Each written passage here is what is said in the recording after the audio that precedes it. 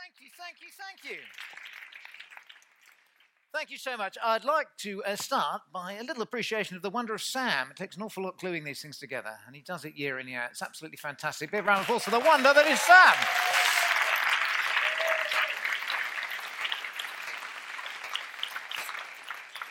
I feel a bit of a fraud finishing off. It's been an enormously wonderful day, and my brain is full.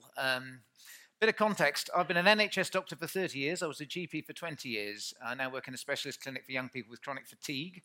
I've been a comedian for 26 years, an investigative journalist for Private Eye for 24 years, and a BBC presenter for 20 years. It's actually all the same job. It's all talking and listening. But quick show of hands, how many people here are positive, optimistic, full of joy and wonder and hope for the future? Put your hand up. Excellent. And who works in the NHS? Same people, I don't believe you. Okay, so we're going to do something about what is it that's so wonderful about caring and compassion. We've talked about this recurrent theme, this vertical theme that's run through the day, compassion and kindness. And yet we kill the very people who are supposed to care for us through work-related stress. It's extraordinary that the NHS is so important, and yet it's such a difficult place to work in. So we're going to touch on that, but before we kick off, we're going to kick off with the meaning of life. It's a little subtle question, but I thought about it recently because my son is not like me. I'm an aggressive, competitive overachiever, or a doctor, as we call them. My son is training to be a primary school teacher. He was deeply affected by things that happened in France. He was affected by Donald Trump. He's got quite miserable about it. And he said, "Dad, what's the meaning of life?" And you know, when your kids ask you those difficult questions, I'm quite good at the clinical ones. Long-acting reversible contraception, I'm particularly good at. But the meaning of life is a tough one for me. And then I thought back, I can remember asking my dad that. I can remember sleeping out under the stars, the enormity of the universe. My dad teaching me all the constellations. He was a scientist, very academic man. And I once asked him out there, sleeping under the stars, what the meaning of life was. And he went, "Philip." He was Australian, by the way. Did you spot that? We were out in the bush. I said, "Dad, what's the meaning of life?" He went, "Philip, there is no great purpose. There is no grand design. We're all slowly returning to room temperature." That is the wonder of the second law of thermodynamics. But I thought I had to offer my son something a little bit more on these troubled times. So I had a little think, and I said, Will, the one thing I think I've learned in my 54 years on this planet is that we exist to love and be loved. Do you not think? Sounds a bit trite, doesn't it? But essentially we exist to love and be loved. But because we're British and we don't generally talk outside this conference, we don't talk about the things that matter, death, grief, sexual health, mental health. It's important to remind ourselves of that. It's a bit cold in here. Some of you are being cryogenically preserved. But our carbon footprint is commendably low, so we can be proud of that.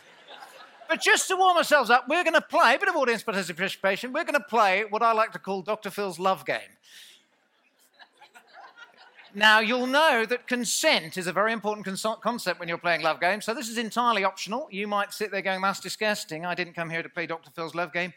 You might think love is far too deeper a construct to be trivialized in this way. But if you'd like to, because we're all atheists, we never get to do that hugging thing in church, do we? Because we're atheists. So just turn to the person next to you. You've got a choice left and right. You can have a threesome here in the freezing dark in Cheltenham. Try to look them meaningfully in the eye. Have some meaningful connection. Give them a little hug and say, "I love you." Go on, give it a go. I love you. I love you. I bloody love you.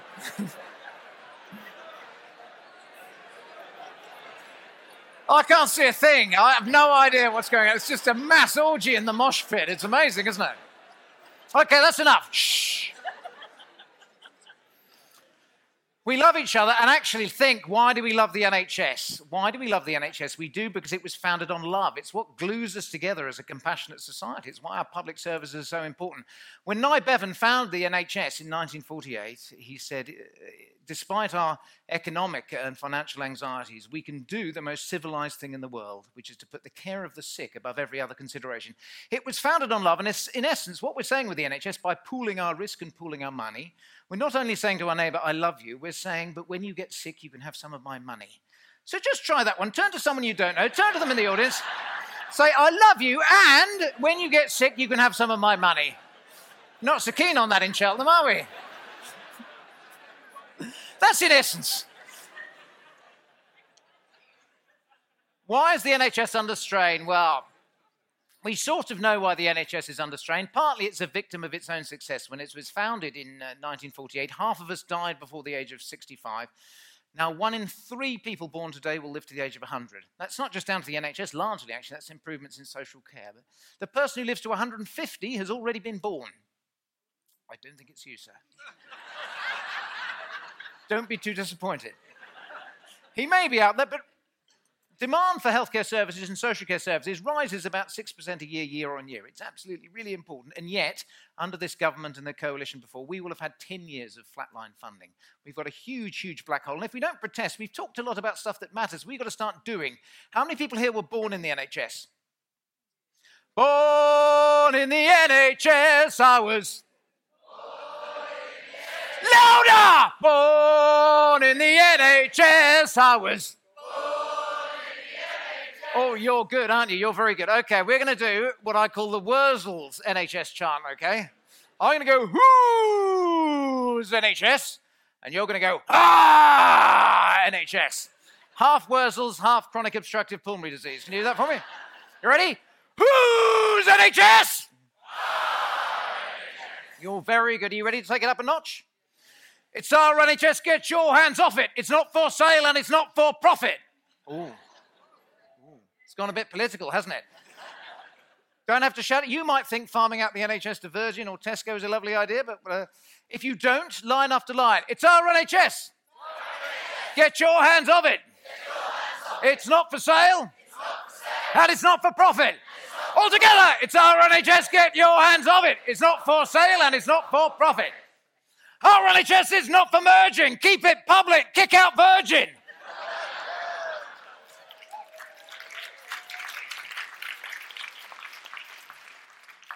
I've been doing all those chants because I'd actually like to pay tribute to the wonder of junior doctors. You might think they've lost. They haven't. These fantastic junior doctors put perhaps their careers on the line to shout up. They're the canaries in the mine. They're the smoke alarms on the front line of the NHS who say, we don't safely staff the NHS. We can't safely staff what we're doing at the moment. What is a truly 7-day NHS? I don't know. I'm really, really proud of the junior doctors. Give them a big round of applause. Weren't they fantastic?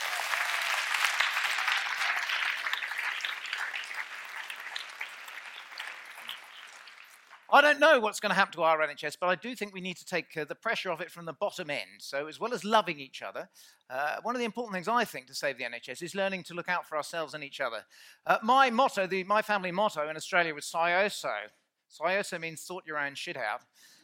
It's a very macho Australian thing, and it doesn't always work, particularly with mental health conditions, but it's an interesting motto. But roughly about 70% of what we can do to prevent ourselves getting ill actually comes down to our lifestyle and our life circumstance. The NHS probably only adds, and technological medicine probably only adds about 30%. The human body has evolved this marvelous machine that generally sorts itself out if you give it time. So it's really important that we know how to pleasure ourselves sensibly, to enjoy our lives and to take the pressure off the NHS. How many people here would say they pleasure themselves sensibly already? Put your hand up. Okay, so we're now going to do Dr. Phil's Pleasure Pledge. Once again, it's entirely voluntary. If you don't wish to do it, don't. But if you'd like to, I'd invite you to join hands with your neighbours like a human love chain. See if you can do that. Join hands with neighbours. And repeat after me. Repeat after me. I pledge to pleasure myself in a safe and sustainable way. After 3. 1, 2, 3. I pledge to pleasure myself in a safe and sustainable way. Give yourselves a round of applause. You saved yourselves and you saved the NHS. Now, how do you pleasure yourself in a safe and sustainable way? The answer's in here. Now, this is interesting. We have studied every species on every known universe, and we've come up with the safest, sustainable, most sustainable, happiest species ever invented, and it's these little fellas. Anyone under 30 is probably thinking, what the hell is Dr. Phil doing here? The Clangers' first ever children's colour TV programme, 1968. Oliver Postgate, lovely old pacifist socialist green. He lived in the garden shed. He came up with Noggin the Nog. He came up with Bagpuss, Ivor the Engine, and the Clangers. Why were the Clangers so fantastic? We were about to go to the moon in 1969. He was asked to come up with the first colour TV programme. And he came up with these. They were originally moon mice. They lived on what was known as a blue planet. But rather lovely. Clangers are all very different. And what was lovely about them, this was the Clanger, knitted by my mum. doesn't actually make a clanging sound, but all clangers are different. That's what I like about it. So your clangers are very different to my clangers. So here's my family of clangers, but they were all slightly overweight. They didn't really give a toss about what they looked. They wore homemade clothes. There was no social media on the Blue Cat. They weren't constantly comparing themselves to other people and cutting themselves because they didn't feel happy about how they should be. There was no Jeremy Hunt. There was no Donald Trump. It was a fantastic, idyllic existence. They lived a very safe and sustainable existence. They were often challenged. They had a challenge. They weren't afraid to drop clangers and make a mistake. They all hugged each other. They all learnt from their experience. And it was just lovely, just a beautiful vision. We were talking earlier about those old-style children's programs. Oliver Poscate was probably the voice of my childhood. I can remember his very slow narration of those stories because it was stop-frame photography. It allowed time for the stories to breathe, for you to use your imagination. And they really did use their imagination. A dragon would land on the blue planet and it would lay an egg, and the egg would hatch and a musical note would come out, and they'd plant the musical note and it would make a musical tree. It was just fantastic. They were always making stuff out of elastic bands and little bits of string. There was free soup for everyone, wasn't there, from the soup dragon? Blue string pudding. It was low-style. It's socialist propaganda for kids, wasn't it? Everyone got the soup according to their needs. There was no money. There was no politics because everyone looked out for each other.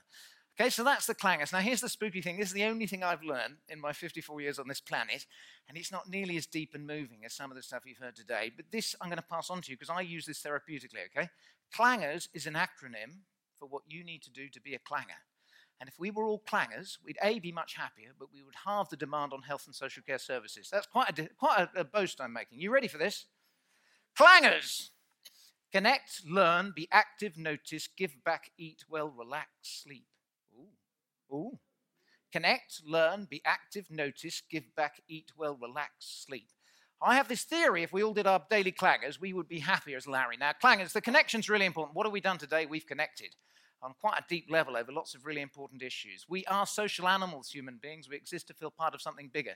If you hold hands with your mum, who holds hands with her mum, who holds hands with her mum, in about 5 miles, you get back to your ape ancestors. We're all leaves on the death tree. We're all going to die. It's really important we realize that. As soon as we realize we're all going to die, we start planning for it, it becomes much easier. So we can clang today at Medicine Unboxed. We can clang in a social network. We can clang in a football team. We can clang with our families. The flip side of that is that illness disconnects you. It isolates you. We know that loneliness is as bad for you as 15 cigarettes a day. Old people living on their own. One of the reasons I get people to hug each other is I did the biggest gig I've ever done. We have this great thing called the Slapstick Festival in Bristol. Anyone been to that? And they have this fundraiser for it every year, and they get some really big comedians like Al Murray on the top of the bill. And I was like the local comedian who was allowed to come on at the end. I've never performed in front of 1,000 people, and I got everyone to hug each other. I then got a repeat booking the next year, and I'm going in there, and this old boy comes in. He goes, Dr. Fowl, are you going to do that thing you did last year where you got everyone to hug each other? And I said, well, probably not, because I got a few complaints. Not everybody liked that. And he said, well, I do wish you would do it, Dr. Fowl, because that's the only hug I've had all year. We forget there are people there who go for an entire year without any human contact. You might get a little brush of the hand against the palm as you're handing your change over in the newsagents, but they go for an entire year. So feel free to have another look down your row. If you see someone who's looking particularly hug-deprived, you can slip one in at any stage in the next 15 minutes or so. Connection's really important, but as we talked earlier, connect with yourself. Now, this is a tough one, isn't it? How many people here would say they love themselves? Put your hand up. Regularly. Without using your hands.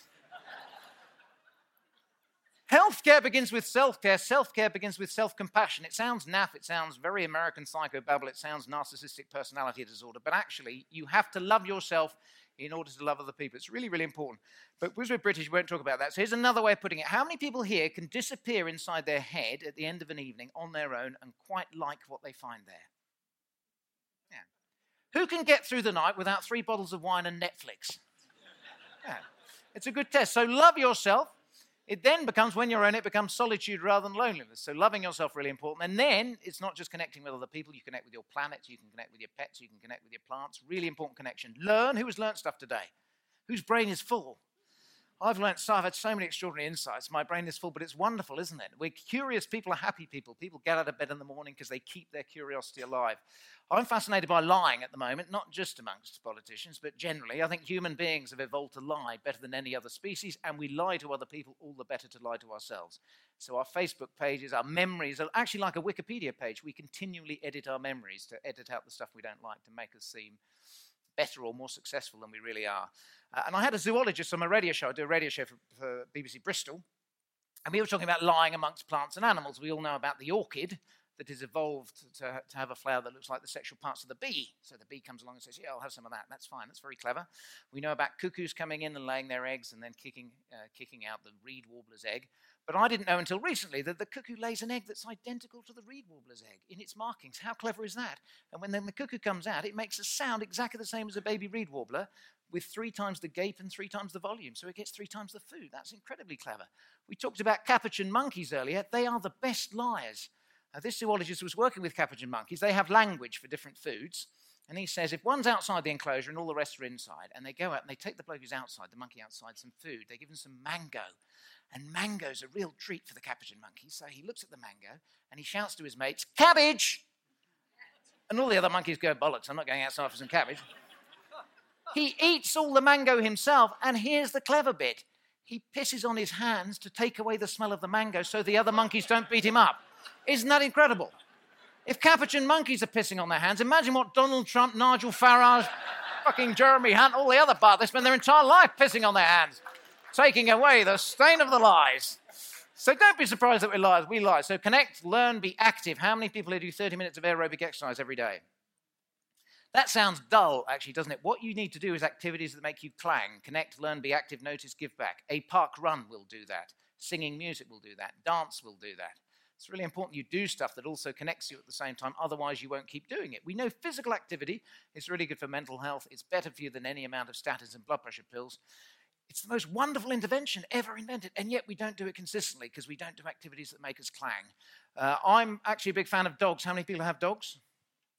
I have a theory. If I could prescribe dogs on the NHS to people who loved them and wanted one, we would make huge inroads into health. Really good evidence base for dogs. If you hug a dog, it reduces your blood pressure. Fact.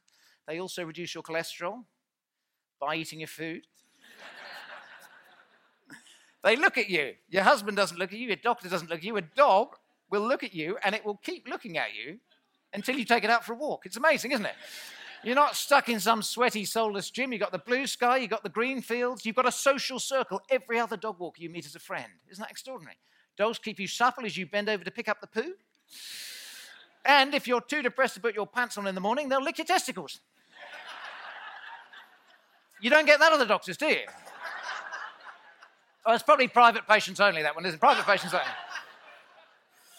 The point is, do an activity that makes you clang and you will keep doing it. Cooking, another great thing for clanging. Gardening, great for clanging. Connect, learn, be active, notice. Who has noticed the mindfulness industry? A lot of money in mindfulness. Mindfulness just means noticing stuff. Mindfulness just means being in the moment, enjoying the beauty of the world around you without having to judge it.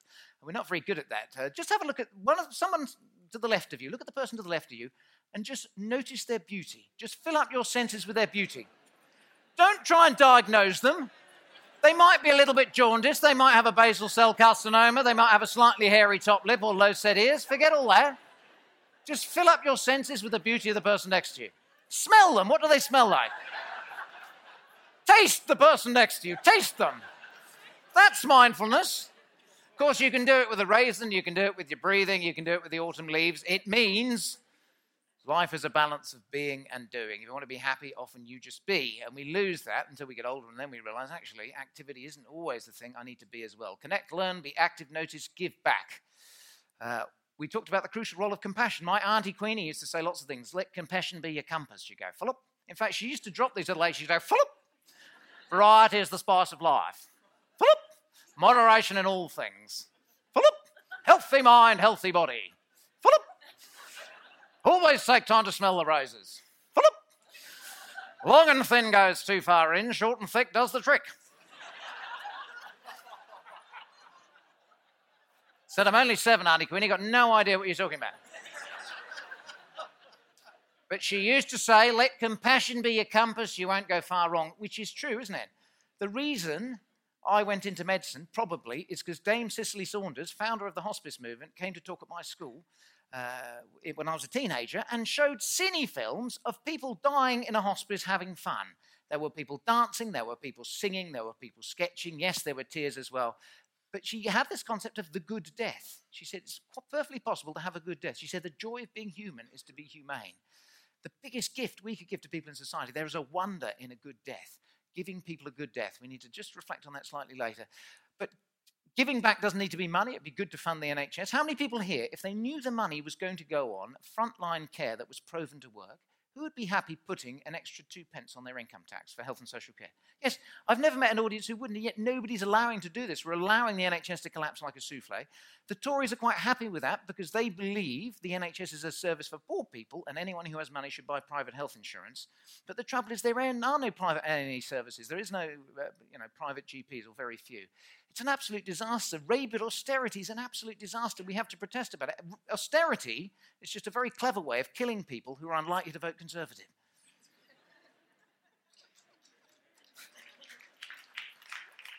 Give back. My mate went up to the Intercontinental Hotel in Glasgow, where he does a lot of business, and he was in there, and there was a chap talking to the head waiter, saying, look, my son's been coming up to Glasgow for chemotherapy. He's on his 4th round. It's not very successful, so we're going to give it one more go. And he hates the drugs, he hates the needles, he hates the sickness. So in solidarity with him, I've decided to shave my head. So when I come down in the morning, I'm going to be bald. He obviously doesn't have any hair. Just telling you so it doesn't freak out you or the rest of the waiters. And the head waiter said, yeah, that's fine. My mate said he came down to breakfast in the morning, and as the dad walked in with his son, both bald, they looked around the restaurant. Every single waiter had shaved his head. These were probably Eastern European workers on 0-hours contracts who didn't know this person for Adam. They just wanted to make that compassionate gesture, and it really does make a difference. Connect, learn, be active, notice, give back, eat well. Who eats well? Who knows what eating well is? The evidence is very confusing. The Japanese eat less fat than us and have fewer heart attacks. The French eat more fat than us, fewer heart attacks. The Japanese drink less red wine than us and have fewer heart attacks. The French drink more red wine than us, fewer heart attacks. In fact, you can eat and drink as you like. It's speaking English that kills you.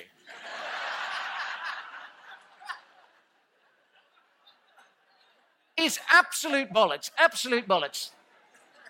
Politicians tell lies for a living, comedians tell lies for laughs, okay? That's absolute bollocks, but what you put in your mouth is fundamental to your health in all sorts of ways. In terms of food, Mediterranean diet, we know, fruit, veg, nuts, seeds, olive oil, sustainable fish, bit of lean meat isn't bad, bit of dark chocolate, bit of red wine is fine. But basically, we've been talking about diversity in the planet. Your gut is like a garden. You have your microbiome, these trillions of bugs that speak to each other and are as essential to your health as your DNA.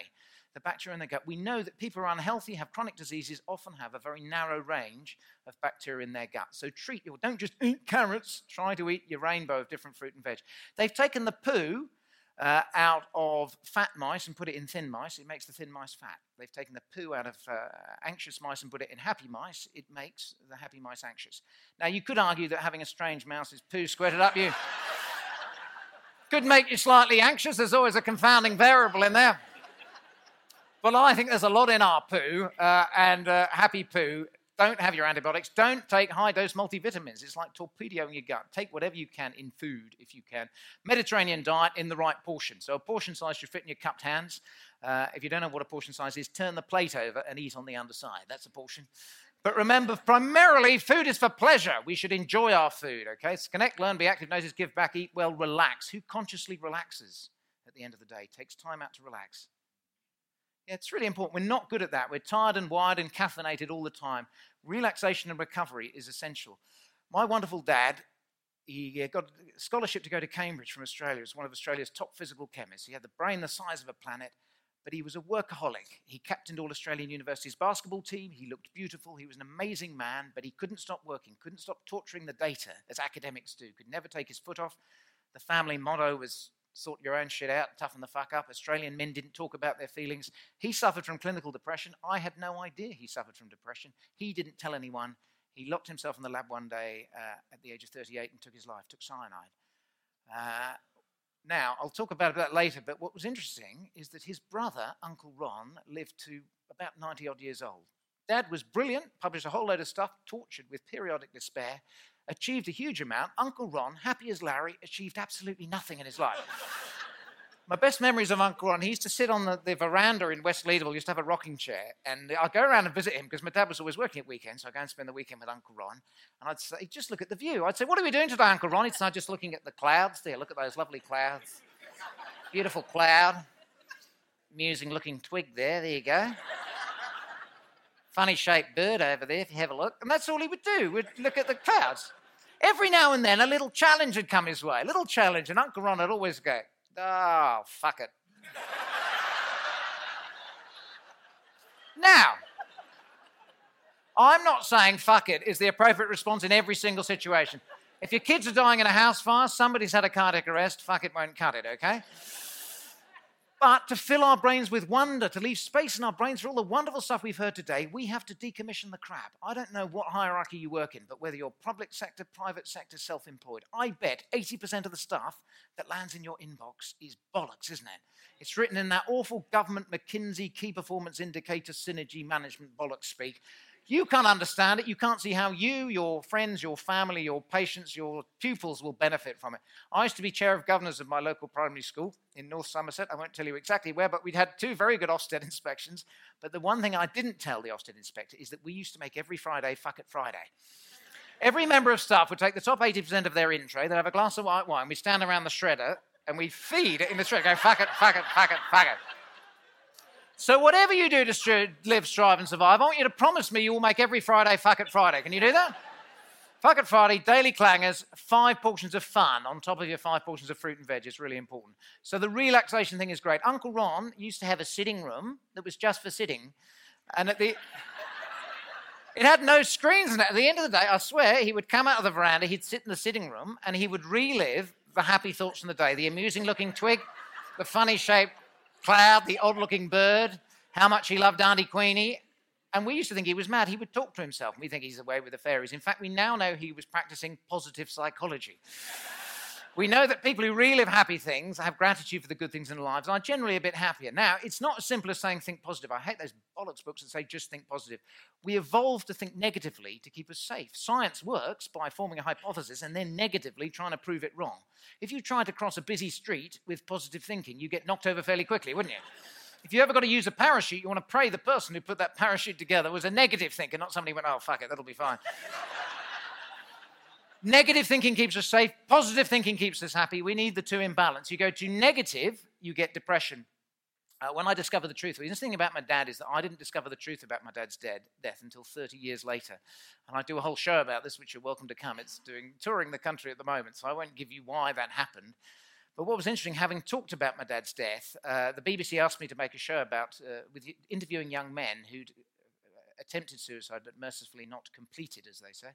And I interviewed this lovely young man who talked about his depression, and it was a really interesting metaphor. He said, my depression is like a gremlin that lives in the box at the end of the garden, and I know he's there all the time. I talk to him every day. I say, stay in the box, stay in the box, stay in the box. And 9 times out of 10, I can keep him in the box. And then sometimes I see the claws coming out. And I say, stay in the box, stay in the box. And sometimes I can keep him there. But sometimes I just can't stop him. And he crawls along the garden. He goes up my shoulder, sits on my shoulder. And he said, this is the thing I want you to understand about depression. He said, depression is a liar. It tells you lies. He sits on my shoulder and he says, your life is worthless. You'll never amount to anything. You'd be better off dead. Your friends and family would be happier if you were dead. And if you have depression and you get this cycle of suicidal ideation and you have nobody to break it, it's very easy to act on those impulses. Because real men don't get depressed, we toughen the fuck up, we don't talk about our feelings, we sort our own shit out. It's quite easy for men to act on those impulses, why it is still the commonest cause of death in men under 45. And it spikes every time there's a recession because men feel they should provide, and when they can't provide, they feel awful about it. This young man said, I broke the cycle. I had one friend that I could call. And she said, don't be stupid, I love you, and gave me a hug, and that was it. That broke the cycle. So it's really important we seek help, and we don't always try to sort our own shit out. Depression is something that it's, in some stage of our lives will afflict all of us, but most of it will come out of it. But that suicidal thing can be broken in some people, but not all. In some people, at the time that they take their lives, it feels like the most rational decision in the world. I love my dad, and I was very proud of what he's achieved. I don't think any less of him because he took his life because he was tortured by an unpleasant illness. Connect, learn, be active, notice, give back, eat well, relax, sleep. How many people here get at least 5.5 hours sleep a night? 5.5? Who gets less? Margaret Thatcher famously says sleep was for wimps. So did Joseph Stalin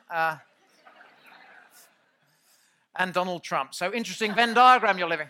Sleep is like the antivirus software on your computer. It clears out all the crap, but you need the right amount at the right time. If you can't sleep, try to anchor your sleep. Try and get up at the same time every day, including weekends. It's tough, but your battery, internal battery, likes that routine. Now, daily clangers sounds really simple, doesn't it? We can all do connect, learn, be active, notice, give back, eat well, relax, sleep. It sounds simple. It's not, is it? If you're living with depression or domestic abuse or drug addiction or debt or you're a junior doctor who's just come off 13-hour nights and Jeremy Hunt is sticking you on 13-hour days to have his truly 7-day service, it's really hard doing your daily clangers. So it becomes a political issue. We should actually vote for the party that maximizes the most clangers amongst the most people. I think it's a really important issue. The final thing, having talked about the wonder of life, I just want to touch on the wonder of death. A couple of observations to make. The first is that we lose people as we get older, and one of the first really close friends I lost was a chap called Miles Kington, who was a brilliant writer, humorous writer. He was the bass player in Instant Sunshine, a prolific columnist, and he taught me the secret of humor. He said the secret of humor is like the knight's move in chess. It comes along and it hits you from the side. So sometimes you can see a punchline coming over the hills, sometimes it hits you from the side. Miles said, knowledge is knowing a tomato is a fruit, wisdom is knowing not to put one in a fruit salad. He woke up far too young, in his early 60s, yellow. When people wake up suddenly yellow, it's usually a bad thing. He had a mass at the head of the pancreas. We know pancreatic cancer is horrible because it's usually spread by the time it's caught. Yes, it had spread. He looked at the odds of having a big Whipple's operation or chemotherapy, decided against it. He said, instead of chemotherapy, I'm going to have whiskey and morphine, which is what most doctors would choose in that situation. But he wanted to write an uplifting book about dying from cancer. He said there are lots of sad books out there. And he wrote this book called How Shall I Tell the Dog? The title came from the fact that usually when you have a pet, the deal is you're going to outlive your pet. So how are you going to tell your dog you're going to die before him? And it had lots of really funny insights. He wrote, could the experience of dying from cancer be included in the Duke of Edinburgh's award scheme? But I remember going around to see him, and he was quite yellow at this time, and he had these stigmata on his palms. Now, I know we're not believers here, but I said, Miles, this is amazing. They've made you into a saint already. And he said, if only you could understand, what you'll learn if you ever get cancer is you lose weight. And you lose weight, you get down to your last pair of trousers and your last belt. And finally, you get down to the last belt hole on your belt. And you think there's no point buying another belt because I've got metastatic cancer and I'm going to die. So you take your existing belt and you try and make an extra hole with a skewer, and you end up with stigmata. So if you want a funny book, I would recommend that. My mum came back to England after my dad died and married a wonderful builder called Stan, who became my second dad for 45 years, and he was lovely. He used to go, Fal, just do what you're good at and do what you enjoy. He had a very simple philosophy. He was half my first dad and half Uncle Ron. He would work really hard as a builder, and he would get to the evening, he'd go, fuck it. He had a really good work-life balance. He came back from a walking holiday at 84 and suddenly turned yellow. Pancreatic cancer, spread by the time he'd got it. He looked at the odds. He decided, no, I don't want chemotherapy. I don't want an operation. I'll have whiskey and morphine and a stent to relieve the jaundice. He had a lovely oncologist in Bath who said, well, actually, we'd like to do a biopsy. And Stan said, well, there's no point. I'm not going to have any chemotherapy or anything. It'll be uncomfortable. It'll be expensive. Why do you want to do a biopsy? And the oncologist said, we'd like to name the tumour. So Stan said, what about Dolores? Stan called his pancreatic cancer Dolores and lived for 8 months, of which 6 months were fabulous. He stopped his statins and his blood pressure pills. He ate like a horse. He put weight on with pancreatic cancer. Best ever Christmas, half a turkey, bottle of red wine, Christmas onesie. He walked up the hill, told all his mates he loved them, which was lovely. I thoroughly recommend talking to people while they're dying because they tell you the best stories. He told me some family secrets that I really can't share with you, but they were really good. 6 fabulous months, and then it became too painful to eat. And he thought, right, I'm going to stop eating. I will die fairly quickly. Now, you'll know that that isn't always the case. He was a tough old Wiltshireman. And from the day that he stopped eating, it took him 8 weeks to die. 6 weeks without any food at all, 2 weeks without fluid. He just gradually... Now, we had good palliative care. We had as good a death as you can legally have on the NHS. He had a hospital bed at home. He was in the room he wanted. There was a window open. He could see the view. He could hear the farm outside. Great palliative care nurses, great on-call team, great GP, great doses of diamorphine and midazolam, but tough as old boots, Stan. He just went on and on and on, got thinner and thinner and thinner and thinner until he was almost unrecognizable from Stan. The only other death I'd witnessed in my family was my Uncle Ron. My Uncle Ron actually died on the patio in his rocking chair. I think he just went, oh, fuck it, and that was it. But he died suddenly, and he looked discernibly like Uncle Ron. He had slightly bluish discoloration of lips, but there was Uncle Ron. He was dead. Auntie Queenie didn't even call the undertaker. She brought him indoors, stuck him in the sitting room in his chair. All the grandkids came round, were playing at his feet while Uncle Ron was dead in the chair. That was my vision of how a home death would be, but it wasn't for Stan. He didn't go quickly. He went on and on and on and on. Had assisted dying been legal, I would have happily assisted his death, but it wasn't. So I just sat back and just watched it. But I thought, God, this isn't quite right.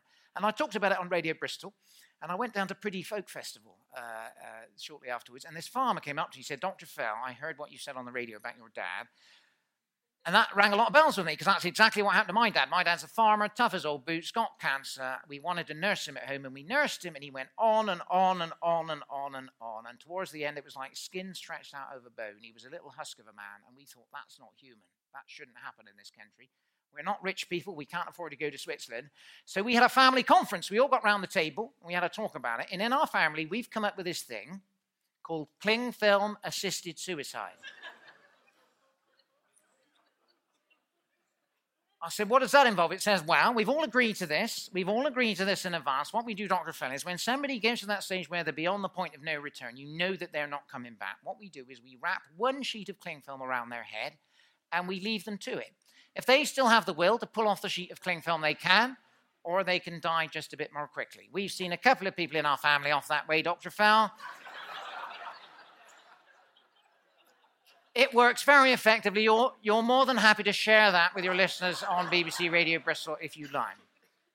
Slightly fills me with despair. I don't like the term assisted suicide because what happened to my first dad, but I do think there is something in assisted dying. But before we get to assisted dying, and I don't like the word palliative care either, we need to fund the bookends of life, those anthropological bookends of life. Birth and death used to happen in the home, and we weren't scared of them. How many people here born at home? Yeah, and death should happen at home, but it should happen in a gentle way, and everyone should get good palliative care. So my friends who work in that field say, often you get people who are very distressed, want to end it now, and when you stabilize their symptoms, give them some love, you realize they happily will go on for a few months. But once people get beyond the point of no return, I think there's something to be said for helping them go.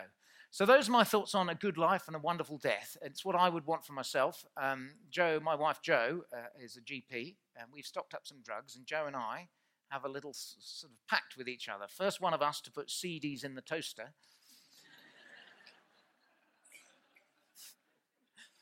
No, I'm joking. Anyone here from the General Medical Council while we're here? So, final thoughts. What have I learned today? I've learned so much today. The psychedelia I love. I'd love to give our politicians psychedelic drugs. That would open their minds to the possibilities of connection. Bill Hicks, my favorite comedian, used a lot of psychedelic drugs to open his mind. I love people who are just honest about shit that's happened in their lives, and that's how we live. Stories are metaphors for our lives. That's how we learn. I've learned so much that's going to help me be a better doctor and a better person today, so thank you so much for inviting me. My final thought will go to my GP trainer. People are very affected by their trainers, and I initially trained as a GP before I worked in chronic fatigue. And my trainer was a Yorkshireman called Brian, who retired the year after he had me. It could have been cause and effect, but it's a small sample. And I said, sum up your 40 years as a GP. And Brian went, saved 2, killed 1. No, actually, it was the other way around. But that was in the days before we obsessively measured everything. We didn't have spreadsheets and targets and key performance indicators. Basically, medicine then was therapeutic gossip. People popped in to see you because it was on the way to the supermarket. You hugged them, you gave them a chat, off you went. You didn't know if you'd killed them or cured them. That was how medicine used to be. And whenever I used to make a mistake, Brian used to come around and put his arm around my shoulder. He'd go, don't worry, Phil. A medical degree is no substitute for clairvoyance. Which is not so funny when it's read out in court. But I once asked him for his metaphor for working in the NHS, and he went, oh, life is a pool of shit, and our job is to direct people to the shallow end. I think working in health and social care and most public services actually is camping out beside a river of shit. People fall into the river of illness. They can throw themselves in, they can fall in with no warning, it can happen to any of us. But increasingly, because of technology, we are diving in deeper and deeper and deeper and pulling out people who are sicker and sicker and sicker. We're almost treating the untreatable. When I trained, if somebody had dementia in the care home, you give them a tot of whiskey and a decent death. Now if they get a chest infection, we now refer them back into hospital. They have IV antibiotics. They slowly have the life sucked out of them on intensive care. We are all now living so long, we will probably all die of dementia. And unless we sort out death, that's going to be a huge challenge for us. So I have a big theory that instead of spending all this money pulling people out of the river of illness, I think we should wander upstream and stop them falling in the first place. And to do that, daily clangers, 5 portions of fun, hug each other, fuck it Friday. Thank you very much. Goodbye. Thank you.